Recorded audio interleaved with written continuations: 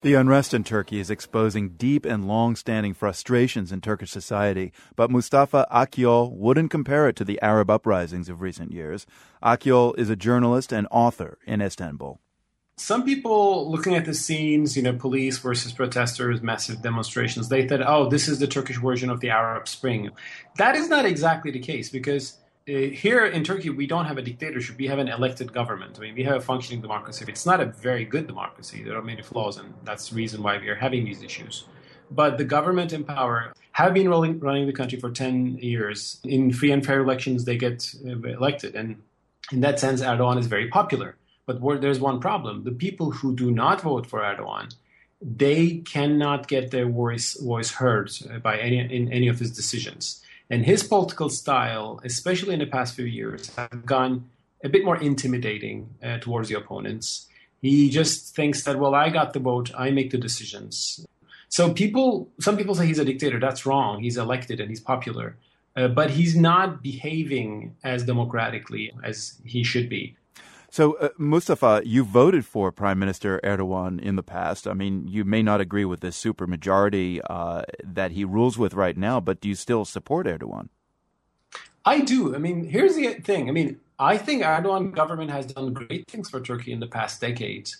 The economy booms, that's for sure. They've also made many liberal reforms, which helped the country's Kurdish minority, the Christian minority. He initiated important constitutional changes. So there's a very bright side of the picture if you want to focus on that. And that's why people like me have voted for him. Would you vote for him again? I have to see the options.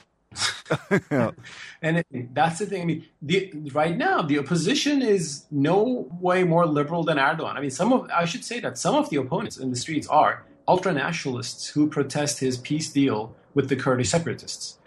So not everybody who opposes him are doing this in my view, are on legitimate grounds. Well, do you think Prime Minister Erdogan is in a position to change, to kind of become a different prime minister and start listening to people?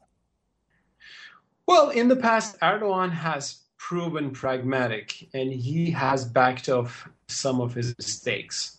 We will see. I mean, this will be a turning point in Turkish political history. Either Erdogan will change his course a little bit, seek for a consensus on controversial issues, on culture wars that is going on in Turkey, and have more dialogue with people who think differently, or he will insist in the current course, and that will be the beginning of his political decline, I would say.